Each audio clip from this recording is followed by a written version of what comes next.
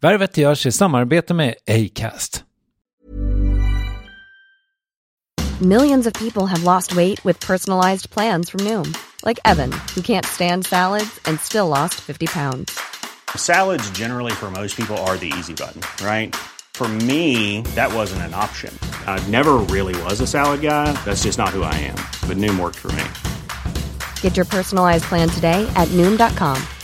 Real Noom user compensated to provide their story.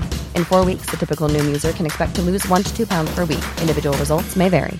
Normally, being a little extra can be a bit much. But when it comes to healthcare, it pays to be extra.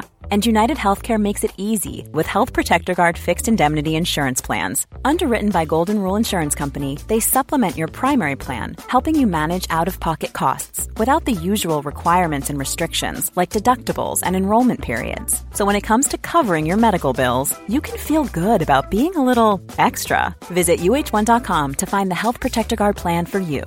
Ready to pop the question? The jewelers at BlueNile.com have got sparkle down to a science with beautiful lab-grown diamonds worthy of your most brilliant moments. Their lab-grown diamonds are independently graded and guaranteed identical to natural diamonds, and they're ready to ship to your door. Go to BlueNile.com and use promo code LISTEN to get $50 off your purchase of $500 or more. That's code LISTEN at BlueNile.com for $50 off. BlueNile.com, code LISTEN. Värvet sponsras av SAS Eurobonus och SAS Eurobonus Mastercard. Och det här är ett budskap som jag tänker kan vara bra för den som antingen gillar guldkant på till exempel tillvaron eller för den som gillar att slå 2 flugor i en smäll. Om jag tittar på vad jag gör av med under en dag så är det typ 85% mat. Kanske tar jag en kaffe ute och relativt ofta unnar jag mig en lunch, men framförallt så handlar jag middagskäk och det blir nästan alltid ungefär 327 kronor. Och jag är förvisso med i alla mataffärers kundklubbar så jag får väl något slags luddig poäng på mina köp, men får jag poäng på allt, överallt? Jag får ju inte det och det är dumt, för visst, Eurobonus kan användas till resor, lounger och uppgraderingar, men otroligt mycket mer, som att bo på något av de 250 000 anslutna hotellen som finns att välja mellan. Perfekt om man vill ha en staycation med sin partner eller så. Och just nu, mellan 23 april och 5 maj, får du 5 000 Eurobonus extra poäng om du ansöker om ett SAS Eurobonus Mastercard kreditkort. Kreditkortet som ges ut av SEB Kort Bank AB, där effektiv ränta är 19,27%. Vilket exempelvis blir 47 108 kronor om du använder 40 000 i kredit i ett år. Men det är förstås inget tvång att utnyttja krediten. Få poäng på allt överallt och du börjar på saseurobonusmastercard.se. saseurobonusmastercard.se. Tack SAS Eurobonus och SAS Eurobonus Mastercard. Värvet presenteras i samarbete med Nasonex, utomhusmöjliggöraren, som de inte kallar sig av någon märklig anledning. Men det är i alla fall Sveriges mest köpta antiinflammatoriska nässpray mot allergisk snuva. Och nu kommer ett litet test, så fram med papper och penna du som lyssnar, nu kör vi. Fråga 1. Vill du vara ute mer i naturen? Fråga 2. Sitter du framför en skärm lite för mycket? Fråga 3. Är du allergisk? Om du har svarat ja på någon av frågorna så tycker jag att du ska bege dig till beanoutsider.se. Jag vill för övrigt poängtera att Nasonex nässpray är ett receptfritt läkemedel från 18 år för behandling av symptom vid säsongsbunden och perenn allergisk snuva. Rådfråga läkare om du är eller tror dig vara gravid eller ammar, eller om du planerar att skaffa barn, har en obehandlad infektion i näsan, nyligen har genomgått en näsoperation eller har en skada i näsan. Får ingen effekt inom 14 dagar eller om du redan använder läkemedel med kortison ska du kontakta läkare. Använd ej mer än 3 månader utan läkarkontakt. Stort tack Nasonex och beanoutsider.se. Det här är den förkortade versionen av Värvet. Vill du höra hela konkarongen, återvänd till Acast-appen till exempel. Hur som helst, trevlig lyssning. Vad står det om dig på Wikipedia? Det vet inte jag. Du kan fuska, den är uppslagen där bakom dig sen. Jag får så dåligt samvete för att på senare tid så är du en av de som snyltar på Wikipedia. Betalar du? Ersätter du dem som gör jobbet där? Jag har gjort det någon gång. Va? Är det när jag var tandtroll som står över? Det här har aldrig hänt förut.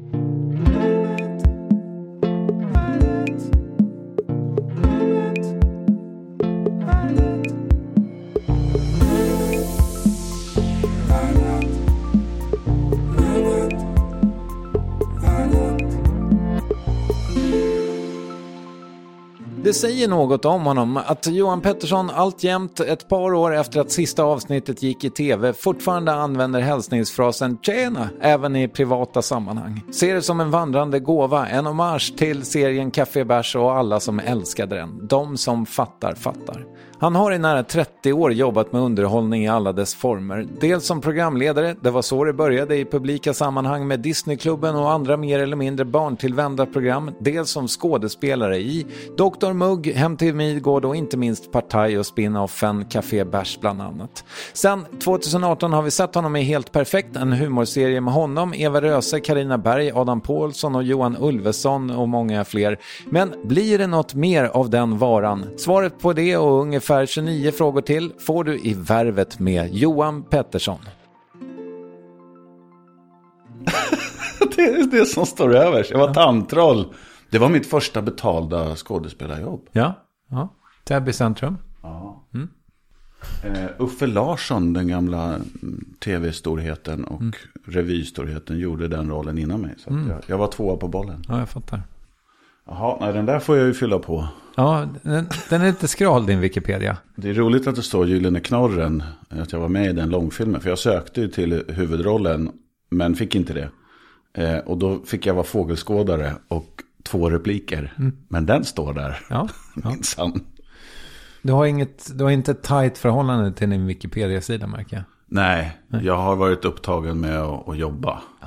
Så att jag har inte lagt tid och energi på vad som står om mig. Nej, jag fattar. Vad har du på ditt bord just nu? Jag har ett helt öppet bord, ska jag säga. För att igår fick jag veta att vi inte fortsätter med Helt Perfekt. Wow, okej. Och det är märkligt, den här branschen. Den är ju, om jag får säga det själv, oerhört uppskattad, den serien. Och det är bara att det inte är tillräckligt många som har hittat den, som tittar. Och då är det så, särskilt nu när det är en omställning mellan gammel-tv som är reklamfinansierat och digital lösning som du måste ha abonnenter. Och då gör inte vi det jobbet, vi har inte gjort det. Att locka in nya abonnenter eller sälja så pass mycket reklam eller ha så mycket tittare så att de kan sälja reklam. Det är den krassa verkligheten, men alla tycker om den, det är så paradoxalt. Det är ingenting med att den är för dålig eller så, att det saknar något i kvalitet. Så att det... Ja, men är det deppigt? Nej, alltså jag tycker det är synd när man har en bra produkt. Det skulle jag tycka i vilken bransch jag än var i. Men vänta nu, här har vi ju någonting som funkar och som uppskattas och som behöver växa. Så frågan borde ju vara, vad kan vi göra mer för att få den att växa? Och jag vet att min arbetsgivare har gjort allt de kan. Men för mig blir det snarare liksom, då kan jag göra annat. För att jag har varit lite i väntans tider. Många med mig liksom har väntat på att få besked. Och då kommer det nu. Så då får jag börja ta tag i annat. Det kan öppna upp sig massa nya saker nu när jag inte liksom... För det är ganska långa inspelningsperioder. Jag är med i varenda bildruta har varit. Så att det är liksom... Det kräver ganska mycket, så att jag har inte gjort någonting annat under de här 4 åren som jag har gjort det. Oh, wow. Så att nu är det nya möjligheter. Så ser jag det. Men jag menar, även om du har gjort då 4 säsonger på lika många år, eller? Så måste det väl ändå betyda att det är ganska mycket tid som du inte faktiskt jobbar med serien? Eller var det så att liksom, man blir klar med en och så börjar man med nästa? Nej, så har det varit. Jag har haft mycket tid. Och jag har utvecklat projekt som med manusskrivande och möten. Liksom. Och sen kom ju pandemin och då blev det inga andra extra jobb liksom, som jag har kunnat göra. Som jag har spelat Fars nere i Kalmar och med Thomas Pettersson och Susie Eriksson och sånt. Och då upphörde de möjligheterna. Och ja, men det har varit en härlig tid på det sättet också. Att jag har jobbat hårt i många år, så har jag haft lyxen att liksom kunna återhämta mig. Och så haft lite ont i kroppen under de här 4 åren också. Så att det har varit ganska ansträngande att jobba. Så att och faktiskt att göra vad som helst. För att jag har haft sådana smärtor. Så att då har det har passat bra så att säga. Att ha ett stort projekt. The good old hip. Ja, just det. Ja, men jag har haft både ryggen och höften har varit knasiga mot mig. Men nu har jag bytt ut lite reservdelar. Jag har inte gjort det. Väldigt kompetenta människor har gjort det åt mig. Så att jag är så jävla taggad på att cykla, promenera, liksom bara inte ha ont. Det alla som har en kronisk smärta vet vad jag pratar om. Det tar över till slut. Det äter upp massa energi. Och nu får jag tillbaka den energin. Så det är fantastiskt. Och kanske är det ett tecken då på att då säger vi hej då till det jag har gjort nu 4 år. Och jag har massa energi att göra nytt. Så att det bara bubblar i huvudet på mig. Jag har massa idéer och kommer att boka en hel del möten så fort vi kan. Alltså helst att ses ute på en uteservering eller något. Så att man inte skypar sig fram och spånar idéer. För det känns torftigt. Men det är intressant tänker jag. För att jag menar, du har någon slags det som väl fortfarande heter kanal 5. Eller Discovery Plus är det som det går över till mer och mer i det digitala skeendet som är nu. Men där har du varit i ett antal år liksom som alltså anställd typ? Ja, 10 år i år. Så att det är ett jubileum. Okay. Men kanske är det dags nu att göra annat. Det är det jag menar med att det öppnar upp sig. Att nu har vi nu gjort vår resa, tänker jag. Okej. Och vänta, säger du upp dig nu i världen? ja, tack för den här tiden. Jag har hunnit prata med berörda. Alltså det är ingen uppsägning, men jag känner nu att för Helt Perfekt är den perfekta stormen för mig. Det är där jag vill vara just nu. Och funkar inte det där, ja men då kanske jag måste se mig om något annat. Okej. Och det kan vara med Discovery Plus eller det kan vara med någon annan samarbetspartner. Så att jag stänger inte den dörren. Men det känns som nu när jag inte har ont och vi ska inte göra det jag har liksom tyckt om att göra nu i 4 år. Med människor som jag älskar, liksom Eva Röse och Adam Paulsson och vår regissör Sofia Jupiter och massa andra. Erik Johansson och vi har haft väldigt roligt. Johan Ulveson har det svårt för. Men... Ja, han är knepig. Han hälsar inte när han kommer. Han är så jävla avig. Alltså. Nej, det är han inte. Han är underbar. Salt of the earth. Ja, men han är så jävla dyr så att vi har honom så pass lite. Aha, okej. Ja. Är det så? Ja, han är svindyr kan jag hälsa alla som ska boka honom. Jag är billigare. Johan Pettersson får ni ett bra pris för. Ju fler dagar, desto billigare. Nej, han är underbar också. Men tyvärr har jag inte träffat honom lika mycket som de andra. Nej, jag fattar. Men det som har varit underbart med Helt Perfekt är att det är en väldigt låg tröskel in till själva inspelningen. Vi har 2 kameror, bröderna Askebris, underbara, som filmar liksom. Så vi spelar upp ett skeende som känns på riktigt. Så att apropå Johan Ulveson, när vi filmade första gången så skulle vi köra en bil fram till en dörr och sen gå upp för en trappa. Och vi pratade privat precis innan vi går ut. Det går att smälta in liksom privat prat och sen det som vi faktiskt ska säga. Och sen fortsätter vi vara privata efter att tagningen är slut. Så att känslan är, filmade vi nu eller var vi bara Johan och Johan? Det är underbart. Det är inte det här, pass på allihopa, att det är snabbt, stå där, nu missar du tejpen.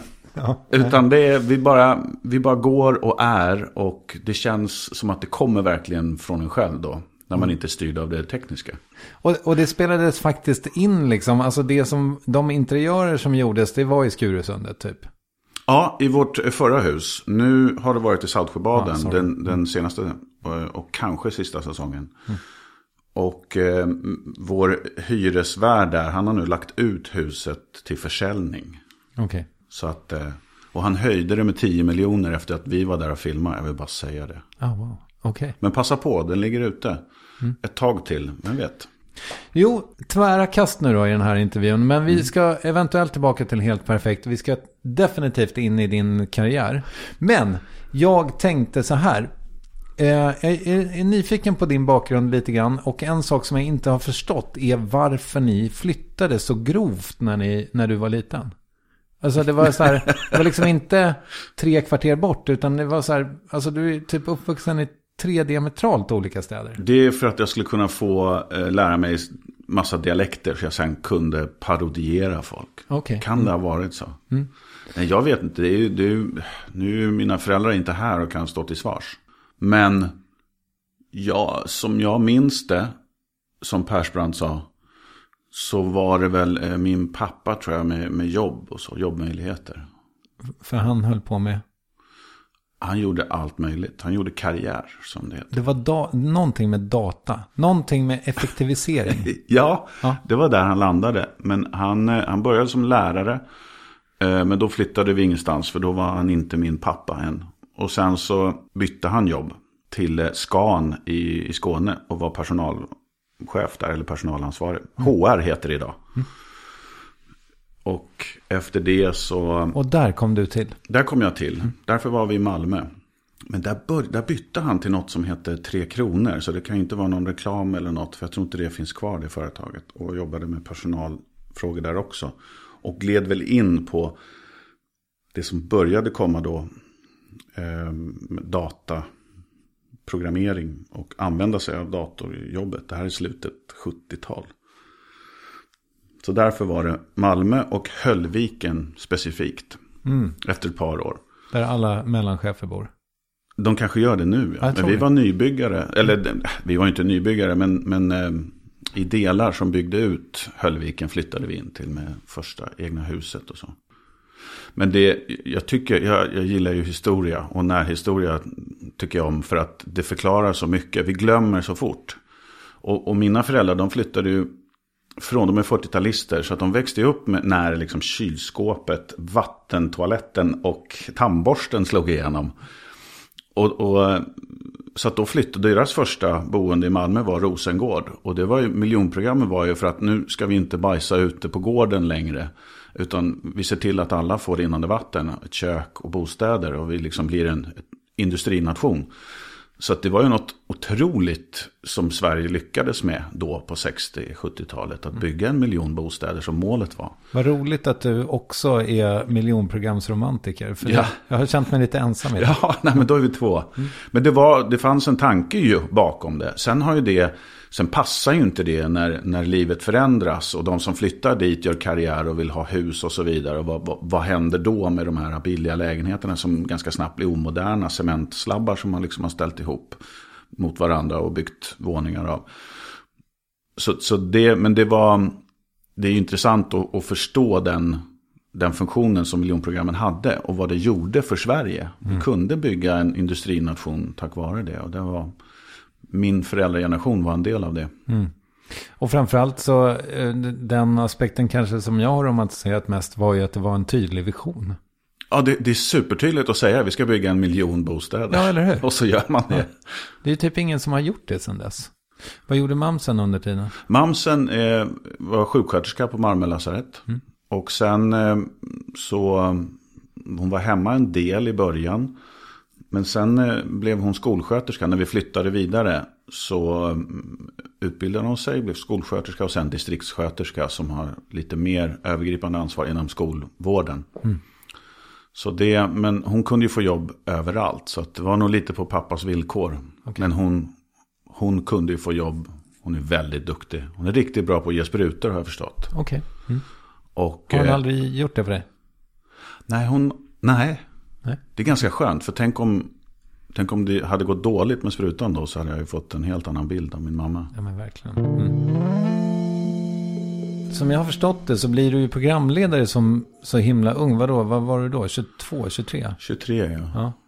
Och var det då du känner att, nej, för det var väl inte där du hamnade med Fredrik Granberg? Nej, det var Alice Ba och Eva Röse. Exakt. Disneyklubben.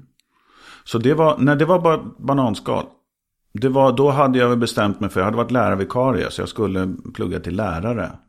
Det var det som var kokat ner till. Vad skulle jag kunna göra framöver?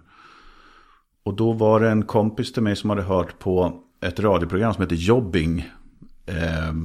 Radio Stockholm som annonserade ut, det här var ju lågkonjunktur då. Så att man hjälpte till med jobbannonser på radion.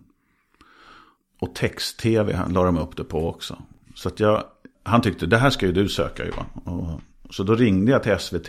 Kari Tomé svarade, en legendarisk producent, som skällde ut mig och sa, men vi sa ju att ni skulle skicka in, inte ringa. Okay. Så då skickade jag in en ansökan och någon liten sån här passfoto. Så att de hade ju bläddrat förbi mig massa gånger, så typ ett halvår senare så... Ja, men de hörde av sig ganska sent i processen. För då hade de plockat ur ett gäng från, jag tror det var 4-5 tusen som hade sökt. Och så var de hade provfilmat ett gäng, så var vi väl 12 stycken. Jag kom in liksom lite från vänster. Och så fick jag provfilma också, i ett par dagar. Och det landade i Alice, jag och Eva som programledare. Och när det är en sån pass stor urvalsprocess, 4-5 tusen, vad det kan ha varit. Och så många dagar och så många som provfilmade. Då kändes det som att ja, men då är det är ett bra nålsöga att ta sig igenom. Att här hör jag nog hemma. Jag behöver inte skämmas för mig eller känna att jag inte ska vara här. Utan det var så pass krångligt att ta sig in så att det stärkte mig. Men hade du liksom...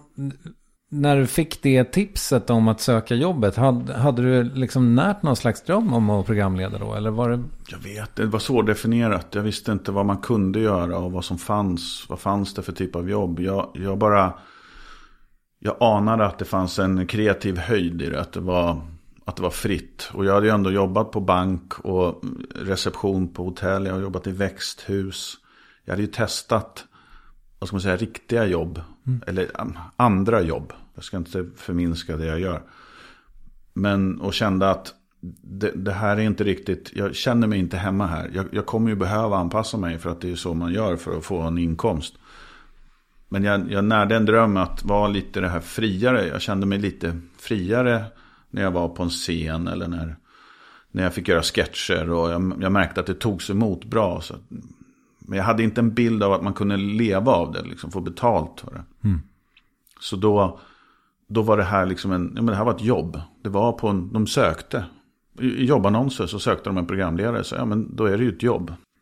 Och jag hade precis varit på Patent- och registreringsverket och sökt jobb. För som sagt, det var lågkonjunktur och innan jag skulle börja plugga så var jag tvungen att ha något jobb. Och då skulle jag få komma på en ny intervju. Men jag kände bara att nej, vet ni vad, ni kommer nog inte ha någon nytta av mig här. Och då var det typ en vecka senare så var det min kompis som hörde av sig om det här programledarjobbet. Oh, wow. Så det var så mycket som taggade i varandra. Ja. Men det är ju ganska, alltså det är rätt häftigt, för det var väl ett nytt format då också, alltså Disneyklubben. Ni var första... Ja, och det var väldigt kontroversiellt också. Från den gamla barnprogramavdelningen var ju mer åt det kommunistiska hållet. Som man har köpt in tjeckiska dock-tv-program. Ja, Professor Baltasar. Ja, och Vargen och Kaninen. Alltså det var så här, det fanns ju tecknad... Disney var satan. För att det var så kommersiellt. Och det var, den generationen fanns kvar på barnavdelningen. Så att det var lite stormigt där. Det drabbades inte vi jättemycket av, förutom någon debattartikel som någon på barn hade skrivit och sänt in. Också märkligt i och för sig att det hette Disneyklubben och att det gick i SVT. Det var extremt kommersiellt ju. Vi sålde ju deras grejer. Så att det fanns en poäng i att klaga på det. Det var också det, har jag förstått efteråt, att Disney hade ju Touchstone Pictures. Så att det var, för att få del av det paketet, liksom Jakten på professionella skatten och väldigt stora filmer, så var det, jag tror att SVT blev lite utpressade. Ni måste göra Disneyklubben också för att få tillgång till det här paketet. Okay. Och sen att det fanns väldigt tydliga instruktioner hur programledarna skulle vara, hur det skulle se ut. Och som var väldigt strikta och ganska fruktansvärda, tror jag. All right, det var liksom en brandbook typ. Ja, men förståeligt, om man kan Disneys historia, så gjorde han ju Oswald the Lucky Rabbit, tror jag den hette, som var den första, det som blev Musse Pigg sen. Men han tog inte rättigheterna på det, så han fick sparken från den studion och liksom ville ha, fast Oswald är ju min, så bara skit i det du. Och då startade han upp sin egen studio och gjorde Musse Pigg. Och bara tog copy på allt och bara rättigheter. Han blev ju rättighetsnazist. I färger och liksom att kontroll över det. Och det följde ju med när vi skulle göra Disneyklubben. Så att vår scenograf hade gjort ett bord där de 3 små grisarna var pelare och bar upp det. Det var häftigt. Men då kom vår kontrollant från Disney, för det hade vi en sån, och sa att no pigs under the table. Okej. Typ så. Ja, jag fattar. Men och då var du liksom typecastad som den snygga unga killen? Jag vet inte. Jag tror snarare att jag var lugnet mellan stormarna. Okay. Alice och Eva har och hade mycket mer energi än vad jag hade. Så jag tror faktiskt att de tog in på min polaroidbild som de tog inför castingen, så stod det lång, eventuellt för lugn. Okay. Det var första screeningen av mig. Så att, och när jag kom in i tv-studion så sa samma fotograf då, som hade gjort Grisbordet, att men han är ju inte tv-format. Då var det inte 16:9 som är ju bredbild, utan då var det 4:6 heter det, va? Eller 4:3. 4:3. Så att det var mer kvadratiskt. Jaha, jag borde ha fått mer plats då, tycker jag. Ja. Men jag var för lång. Ja, okay. Så jag fick sitta mycket. Ja, okej. Men jag tittade på, jag hittade ju, ligger på YouTube de här tidiga Disneyklubben-grejerna. Jag vill inte titta. Nej, men du var så fruktansvärt stilig alltså. Jaså? Ja. Ja, jag säger inte att du inte är det nu. Men, Nej, jag är mer mogen nu. Ja. Men var det kul? Det var väldigt roligt. Alltså roligt att få jobbet. Ja. Roligt att känna att fan, jag får vara med här. Sen märkte ju alla vi 3 att vara programledare i det formatet, det var ju inte så svårt. För vi blev ju, alla pekade ju med hela handen. Och det var lilla gubben, du ska inte komma med idéer här. Liksom, efter något halvår när vi var varma kläderna och ville testa. Så ska vi verkligen göra så här? Det känns trögt och långsamt och lite trist. Så då fick vi lite klapp på huvudet. Så vi fick skriva själva efter 2 säsonger. Tror jag. Då blev det, och så, vi hade ju väldigt duktiga manusförfattare, Annika Sundberg, som fortfarande är väldigt duktig. Så att vi var alla otroligt bra gäng som jobbade med det. Men vi var ju nybörjare och skulle ju behandlas som det, absolut. Men det var, man fick ett manus, där ska du stå. Så att det var roligare när vi fick börja skriva sen. Men det var ju fortfarande så att det här vill jag lära mig mer av. Inte så här, det här vill jag fortsätta göra resten av livet och vara programledare. Utan mer kunna processen och kunna veta hur man gör. Jag ska säga att om det var någon lyssnare nu som noterade att du sa scenograf första gången och fotograf andra gången. Jaså. Så vill jag bara säga till den lyssnaren, jag hörde det också. Men jag tror att du menade scenograf båda gångerna. Vad skumt ändå att jag bytte ut det. Ja, så kan det vara. Ja, då öppnar jag en lucka in i mitt huvud. When you're ready to pop the question, the last thing you want to do is second guess the ring. At BlueNile.com you can design a one-of-a-kind ring with the ease and convenience of shopping online. Choose your diamond and setting. When you find the one, you'll get it delivered right to your door. Go to BlueNile.com and use promo code LISTEN to get $50 off your purchase of $500 or more. That's code LISTEN at BlueNile.com for $50 off your purchase. BlueNile.com, code LISTEN. There's never been a faster or easier way to start your weight loss journey than with PlushCare. PlushCare accepts most insurance plans and gives you online access to board-certified physicians who can prescribe FDA-approved weight loss medications like Wegovy and Zepbound for those who qualify. Take charge of your health and speak with a board-certified physician about a weight loss plan that's right for you. Get started today at plushcare.com/weightloss. That's plushcare.com/weightloss. plushcare.com/weightloss. Men jag undrar också, det här är ju liksom precis då när Stenbeck ska dra igång TV3 typ, TV4 kanske redan fanns. Nej, det måste ha varit 92, jo men det var samtidigt som TV4 startades. Ja, så att det var liksom någon slags kommersialisering av SVT, men det måste ju också ha varit, jag menar, lejonparten av svenska kids kollade väl fortfarande på SVT. Ni måste ju ha haft otroligt stor publik. Ja, det var ju fredagsunderhållning. Så vi var ju starten på helgen då. Så det var en väldigt bred publik fick vi ju. Och lite svältfött på lättsam underhållning, vilket vi var. Vi hade artister som spelade, vi gjorde reportage. Vi krängde Disney och visade Disney-filmer. Så att det var färgglatt och det var lättsamt. Så, ja, men det var ju ett stort genomslag.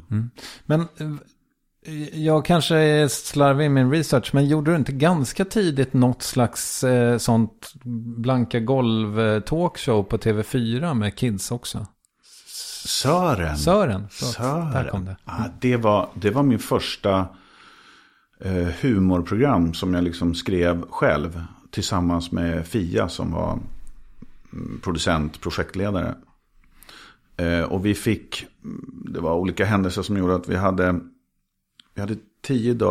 2 veckor kvar till att vi skulle in i studio och det fanns inga manus. Så då fick jag fick skriva 1 manus per dag för att hinna bli färdigt. Så post-it-lappar ovanför skrivbordet. Det var min skrivarkurs, kan jag säga. Okej. Ja. Men det var ju ett program. TV4 sa ju till Peter Settman och Fredrik Granberg: vi vill ha barnprogram och vi vill att ni gör det. Och det ska vara tvärt emot SVT.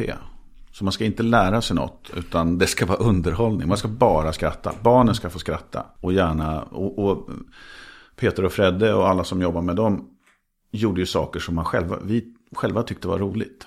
Så då blev det att föräldrarna tittade också. Och Sören var ju en relationsexpert som egentligen bara använde det här som någon slags karriärstege. För han ville ju ha större shower på vuxentid.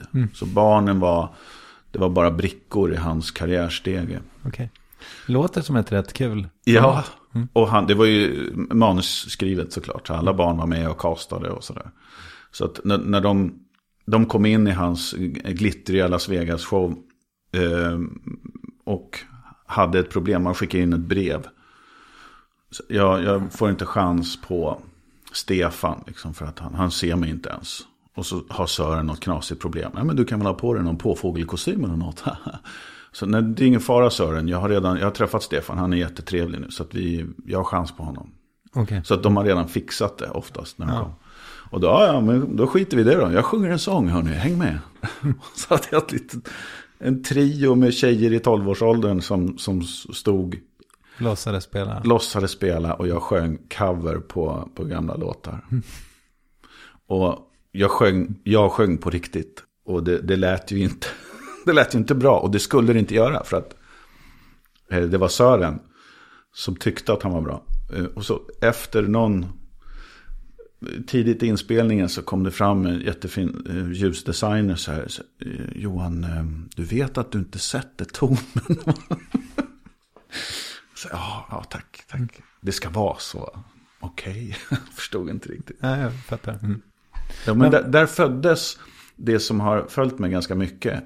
Det här att jag spelar personer som har liten hjärna, stort hjärta. Kan jag ändå koka ner det till. Man ser att den här snubben vill så jävla mycket, men har inte kapacitet. Men skiter lite i det och kör ändå. Jag tror att det finns en, vad ska man säga, Stig-Helmer-effekt där. Att man tycker om någon som inte är jättebra på det. Men liksom, men jag kan väl försöka. Men det är intressant att Sören hade det drivet att han ville in i vuxen-tv. För jag har en känsla av att kanske ännu mer då på din tid inom citationstecken åter, men att gjorde du mycket barn-tv så var du liksom bränd. Ja, men så kan det nog vara. Så kan det nog vara. Och så här, om jag bara hade gjort Bolibompa, då kanske steget hade varit liksom längre. Även om jag hade trivts med att göra Bolibompa resten av livet. För det var väldigt roligt och väldigt fritt.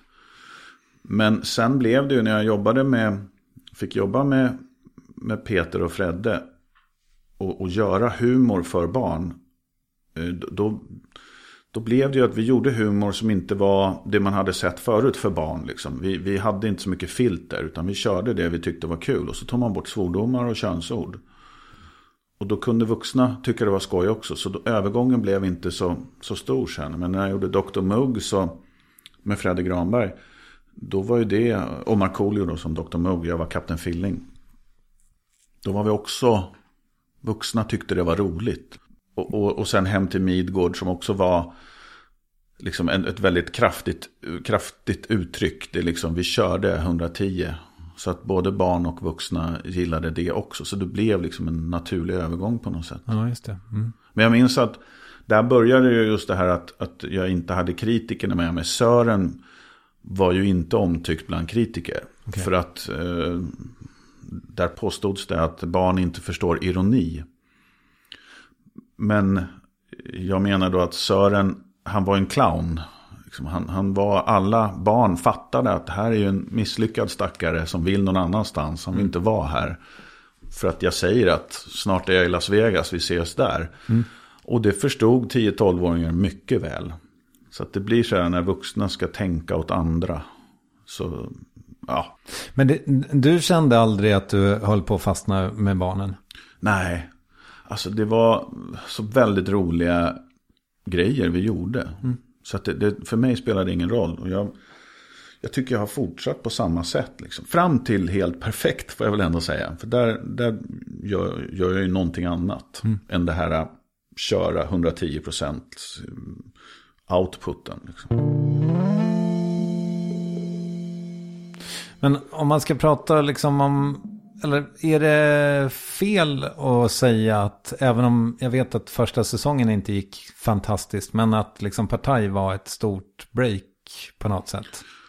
Det var det. Framförallt så hade jag ju, vad ska man säga, sadlat om. Men jag var ju utvecklingsproducent. Jag jobbade som producent och mitt uppdrag när Baluba som jag jobbade på då fick liksom en beställning från Kanal 5 att vi ska göra humor, så kallad container-tv, ett ramverk där man kan fylla med allt möjligt i. Då blev jag utsedd som redaktör till det uppstartsprojektet. Och sen sa jag liksom i förbigående till Peter då, Settman, som jag hade liksom kommit tillbaks till, eller vi hade träffats igen då efter ett gäng år ifrån varandra. Så sa jag att fan, det här hade ju varit kul att vara med i. Och så när jag är borta på en kort semester då i sommaren, så ser jag att när jag kommer tillbaka så sitter mitt foto i ensemblen där Kristin Meltzer var med också. Då hade vi gjort barnprogram ihop på 4, gjort sketcher ihop. Så hon hade väl gått i god för mig att jag kunde. Ja, men vad fint. Ja. Vilken rolig överraskning. Ja, det var så här. Varför är min bild där? Ja. Du är med, ja just det, du ska vara med i ensemblen så att du inte är redaktör längre. Vad var tanken att ni skulle göra för tv då? Ja, det kan man ju fråga sig. Men det var inte imitationer. Nej. Utan då var det, vi ska göra roliga saker. I ett format som man kan liksom stoppa in lite vad som helst. Så att första säsongen var ett oerhört trevande. Där vi inte riktigt fick styr på exakt vad det var. Men det var tillräckligt mycket genomslag för att vi skulle få en andra säsong. Och när den beställningen kom på andra säsongen, då det var nästan så att det var en liten tår i ögat. För jag kände att nu var roligt att få göra det här. Att få komma tillbaks till att liksom busa och skoja framför kameran. För jag var fullt nöjd med att vara producent och redaktör och annat. Jag var inställd på att det var det som var min framtid för 10 år sedan. Hur var den liksom, när ni då går och börjar jobba med säsong 2 som väl är liksom där det lite grann hittar sin form? Hur var den tiden? Det var fantastiskt, för då hade vi just att få chansen. Det händer inte ofta och mer sällan att man får en chans till. För då, jag tror det fanns tillräckligt mycket data från, liksom, det var ju bara linjärt tittande då. Och se att här stannar folk kvar vid de apparater som mäter tittning. Och då var det väl när vi gjorde parodier och liksom härmades. Och då kunde vi gå in med det lite mer trygga. Det är det här vi ska göra. Vi ska göra ett uttryck som man har då, Saturday Night Live. Och jag menar, Fredag hela veckan och det har ju gjorts parodiprogram tidigare liksom, som vi kunde se tillbaks på att det här funkar, ha en studiodel och sen så går vi ut i sketcher. Du berättade för någon timme sedan typ att du imiterade redan som barn. Men kom det där liksom naturligt för dig? Hade du hållit på med det hela tiden? Nej, men jag visste ju inte liksom vad jag klarade av. Men jag kommer ihåg att jag gjorde Olof Palme. När mina föräldrar hade fest och sådär, så kunde jag kliva in i en Palme. Eller Anders Gernandt som var en sportkommentator hade väldigt tydliga R. Ja, just det. River. Det där var inte alls likt, så kolla inte upp det. Men så att jag började känna, men vänta nu, det här är ju lite... Och dialekter hade jag också. Jag hade ju ingen aning om att jag kunde se ut som både Plura och Fredrik Reinfeldt, tack vare Mia Bengtsson som var vår huvudmaskör, som är begåvning. Och hon bara kunde rita några streck och så, men vänta nu ser jag ut som Anders Borg helt plötsligt. Hur gjorde du där? Så att jag har ett väldigt opersonligt face, tror jag, som bara kunde, med några streck så blir jag lik. Men hur gör du sen då för det här tror jag folk är jättenyfikna på. Hur du faktiskt, så att säga, blir Zlatan eller Reinfeldt. Nej, men jag brukar säga att jag kisar. Jag tittar på inslag. Och så, vad är det som syns om jag inte tittar så noggrant? Vad är de stora gesterna? Vad är det jag tar med mig om jag tittar lite grann? Absolut. Zlatan, han säger det kanske 3 gånger i en intervju. Nej, men absolut, jag är bäst. Och då är det så här, okej, absolut, säger han. Och då drar jag på med det. Så att ju mer, om jag liksom försökte studera, så blev det komplicerat. Så då är det bättre, då tar jag tillbaka det här att jag öser på. Och så tar jag någonting som jag plockar upp när jag tittar på 4 klipp. Vad är min samlade bild av det jag ser? Och så kör jag på det lite för mycket. Och då blir folk trygga, tror jag också. Att den här killen tvekar inte. Han verkar trygg i det han gör. Så då kan jag slappna av. Som en ståuppkomiker som börjar liksom stamma. Då är det, då knyter det sig i magen för alla i publiken. Om jag skulle imitera och se ut som att jag inte riktigt tror på det. Det blir också så här. Då blir det knut i magen, helt övertygad om. Det gick ju till slut väldigt, väldigt bra för Partaj, eller hur? Ja. Så pass också så att ni gjorde en spin-off som verkar ligga dig otroligt varmt om hjärtat. Ja. Det är liksom Café Bärs känns, alltså är det verkligen din bebis på något sätt, eller? Men jag känner mig väldigt, det är väl så här också, att vi hade aldrig fått göra Café Bärs om inte det hade börjat som en sketch i Partaj. Därför att du kan inte idag, du kunde inte då gå till en tv-kanal och säga, men lyssna, det är 4 killar som tar en bira och så gafflar de lite och kollar på klipp. Och de försöker göra tv, men de är inte så bra på det. Vad säger ni? Ska vi köra? Nej, det hade inte hänt. Den är svårpitchat. Den är svårpitchad. Men när vi gjorde det som sketcher, och det var Andreas Totti som är Hasse Hansson förstås, om man kan Café Bärs. Han och Stefan Wik som är hjärnorna bakom det här, som även har gjort allt roligt som man ser, Morgon och Tobias och så vidare, de är fantastiska. Så deras manus och men Andreas var väldigt noga med att vi skulle säga tjäna. Inte tjena eller tjänare, utan tjäna. Det var jätteviktigt. Och så hade vi en regissör, Jon, som, vet ni vad, när ni går ifrån varandra, vi säger tjäna jättemycket i början, och sen så säger ni tjäna igen när ni ses, fast för ni tänker inte på att det bara är ett klipp, det är ett klipp däremellan, så det känns som att ni kommer från när ni precis sa tjäna, så säg tjäna igen. Och det blev grejen, att vi sa tjäna fast det var, vi precis hade sagt det, så kom, nu är det lite relationstips med Hasse Hansson. Tjäna, då blir det ett nytt tjäna. Och det blev grejen liksom. Att vi använder oss av just de här killarna som inte kan göra tv. Det blir, vad kan det vara, charmigt. Och väldigt svårt, som sagt, att sälja in det om man inte ser det. Och sen tror jag vi satte fingret på något, det här med killar som, fan vad mycket känslor det blev nu då. Nu tycker jag vi håller käft och klunkar lite på biran, så kan vi kolla på ett inslag. Det finns där ute, den känslan liksom. Men varför behövde man det då 2013? Man hade ändå inte sett det. Eller det var harmlöst, det var ofarligt. Och men det fanns någon slags igenkänning. Och sen, jag tror inte man tänkte på det, men oerhört mycket arbete bakom manusen. Och klippen som visades. Vi visade liksom kaffebärs från Korea eller från 50-talet och gjorde musikvideos. Och Ted Åström som liksom visade ur arkivet som Dobben, man kallas för. Det var oerhört mycket jobb bakom, men det ser så lättsamt ut.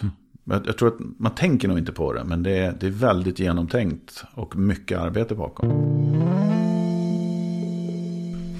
Du, jag tänkte att vi skulle köra succémomentet frågor du inte fått förut. Vad kul. Eller hur? Vad roligt att få vara med. Vad är klockan? Den frågan har jag fått förut. Ja, okej. Men jag har ju ingen på armen. Nej. Jag skulle gissa 11:20. Snyggt. Det var fel på 2 minuter. Men rätt svar var en uppfinning som visar tid. För fan. Ja, men då vet jag på ungefär att jag inte kan veta. Du vet, folk kan ju lyssna på det här när som helst. Det är jättemissvisande ifall du säger att klockan är 11:20. Okej, nästa då. Det ställer till har du en det till eller? Det ställer till det något så in i helvete för Ge mig folk. nästa, jag ska sätta nästa. Japp. Finns det någon som helst uppsida med rakning? Jag ska se, var det där en ordvits eller? Nej, jag tror inte det. Ja, har du gjort något brottsligt så kan du ju förändra ditt utseende. Ja, det är sant. Så det är väl en uppsida för de dummingarna som har gjort något brottsligt. Mm. Jag kan också uppskatta känslan av att man är så här len i ansiktet. Ja, jag tycker det är otäckt. Mm. Jag ser bättre ut med lite stubb, har jag också identifierat. Ja, men jag med tyvärr. Hur provocerad är du av det faktum att Mark Levengood fick ärva den där jättevillan i Saltsjöbaden eller vad fan det var? Ja, det var ju inte karma. För de är ju snorrika redan innan. Har de gjort ett barnhem av det eller något fint? Det tror jag inte. Nej, jag men tror det är sommarstuga.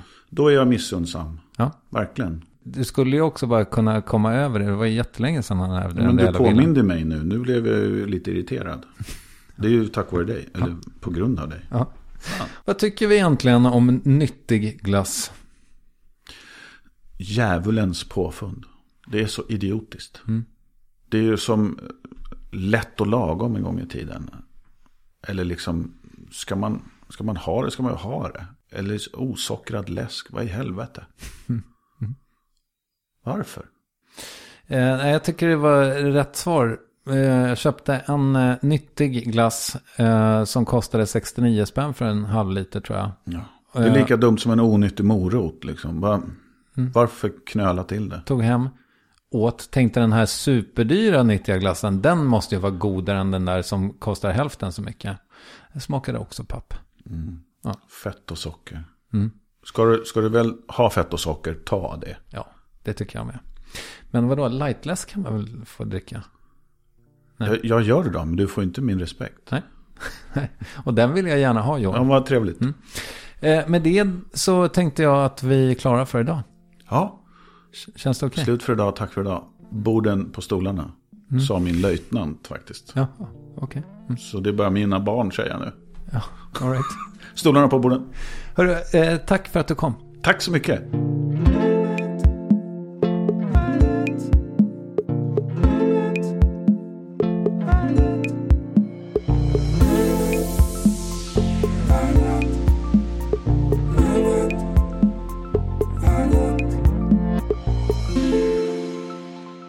Finns det något mer spännande än den där glipan i livet när allt är möjligt? Och jag är glad att Johan Pettersson dök upp just i den fasen i Värvet. Och när jag träffade honom senare samma dag, jag hade glömt en mick på honom faktiskt, så var han mitt uppe i ett samtal om ett spännande projekt som inte alls har med tv eller scen att göra.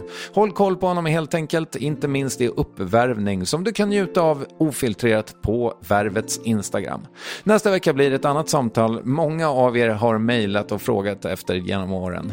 Pappa läste i tidningen att Oslipat skulle köra i stan och det är en stand-up-klubb som är huserar i Malmö som drivs av Fritte Fritzson och Marcus Johansson. De skulle göra en kväll i Kristianstad som bara var så kul stand-up-kväll liksom. Och så hade de skrivit, om det finns någon som är från trakten som vill ha en trea, så hör av er typ, så får vi välja ut. Och då var det bara jag som hörde av mig, ingen annan. Så då fick jag den spotten. Och så körde jag 3 minuter och det gick bra. Yes, hon har kallat Sveriges roligaste Petrina Solange, och hon är definitivt Värvets allra 467 gäst till dags dato. Vi hörs då om inte förr, hoppas jag. Tack för uppmärksamheten och ha det fantastiskt tills dess. Hej!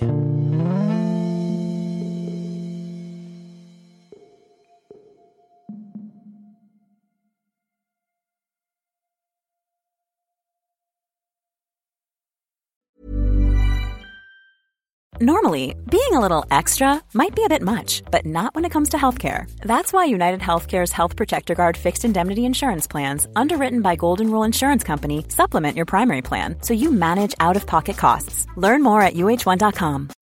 When you need mealtime inspiration, it's worth shopping Kroger, where you'll find over 30,000 mouth-watering choices that excite your inner foodie. And no matter what tasty choice you make, you'll enjoy our everyday low prices, plus extra ways to save, like digital coupons worth over $600 each week. You can also save up to $1 off per gallon at the pump with fuel points. More savings and more inspiring flavors make shopping Kroger worth it every time. Kroger, fresh for everyone. Fuel restrictions apply.